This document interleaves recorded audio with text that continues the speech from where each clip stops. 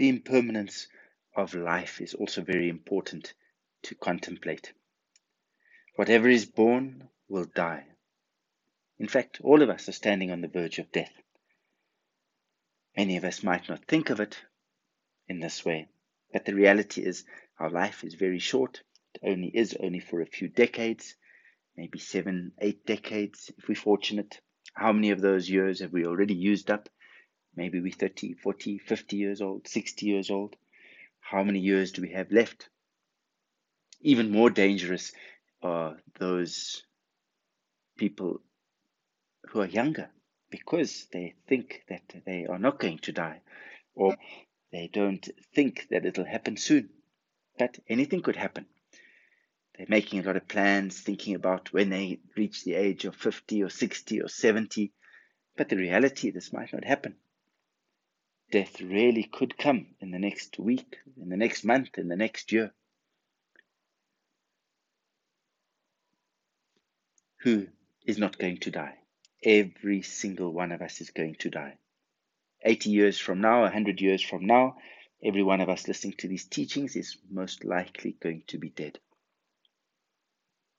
Look at all the famous people of the world in the past. How many of them are still alive? Mandela is not with us. Mother Teresa is not with us. Gandhi is not with us. Winston Churchill is not with us. Never mind Plato or Socrates or Napoleon or, I don't know, all the great people of the past. They've all gone. They've all died. It's really important to know that this is a certainty. The moment we're born, we are going to die. And from every moment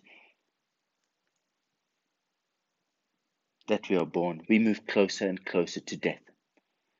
It's not as if we get older and older and our life becomes longer. We move closer and closer. From the day we're born, we get older. Yet, how many people wonder when they're going to die, how they will die? You try and speak to people about it. Most people consider it a taboo subject. Many people think, I've got enough problems. Now you still want to speak about death? What's going on with you? Aren't you rather morbid? This is rather depressing. Why would you want to do a thing like that? Many people avoid it. This is the one thing that's going to happen for sure, but this is the one thing that people don't want to talk about. They kid themselves. Maybe they are scared of death or have fear for death. And there really are many, many causes of death. This will be discussed as another practice.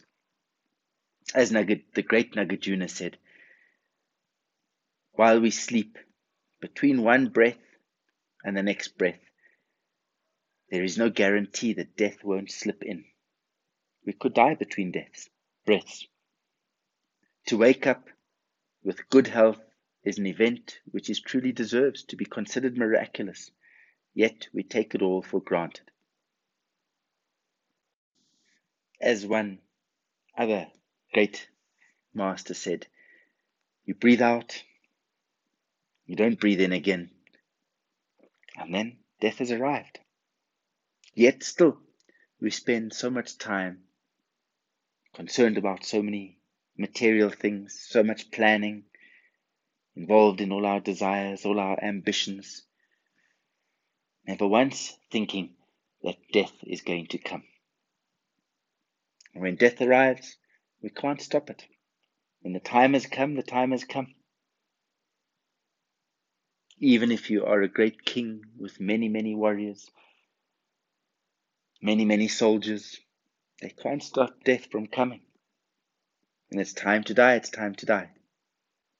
And when that time comes, then to suddenly think that you want to start practicing is too late. We see death happening around us all the time. Might be family member, might be friends. There was a story of, in the time of Buddha, there was a a mother who lost her child at a very young age, and she was really distraught. And she went to Buddha and asked, what can she do? And Buddha said, well, go to the village and ask the people in the village who hasn't experienced death.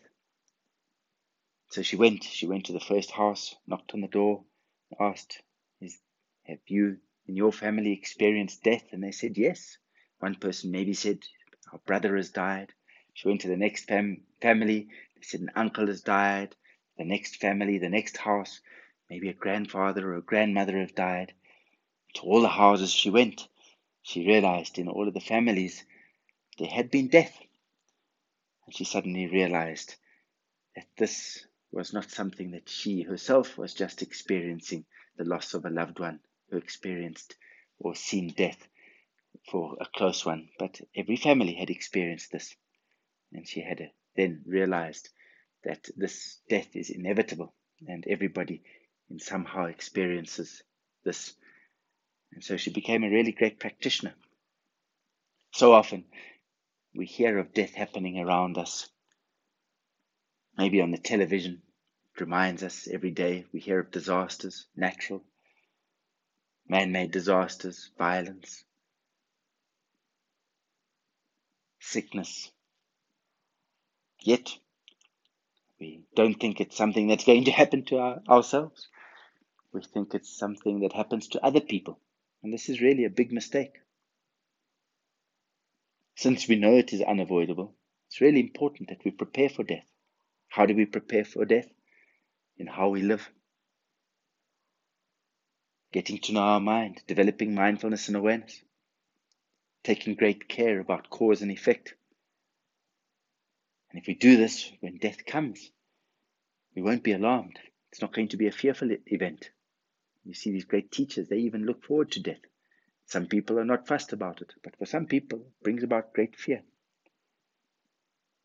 In doing this, we also prepare for a better life later on in life, and also for a better next life, for our future lives. Having fear for death itself is not negative. It will really help us. It will maybe give us more energy or more motivation to prepare for death. I don't know if we've mentioned with respect to Milarepa, but anyway, we mentioned it again. Milarepa, what was his great motivation for practicing so diligently was the fear of death. There is the quote of Milarepa. He said, fearing death, I went to the mountains. Over and over again, I meditated on death's unpredictable coming and took the stronghold of the deathless, unchanging nature. Now I have lost and gone beyond all fear of dying. Milarepa, he killed over 30 people, I think, wiped out a whole family. And because of this, he realized the infallibility of cause and effect and had great fear. And that was a great motivation for his practice. And he really became one of the most famous saints in Tibetan Buddhism. So contemplating about the certainty of death wakes us up, prepares us for death.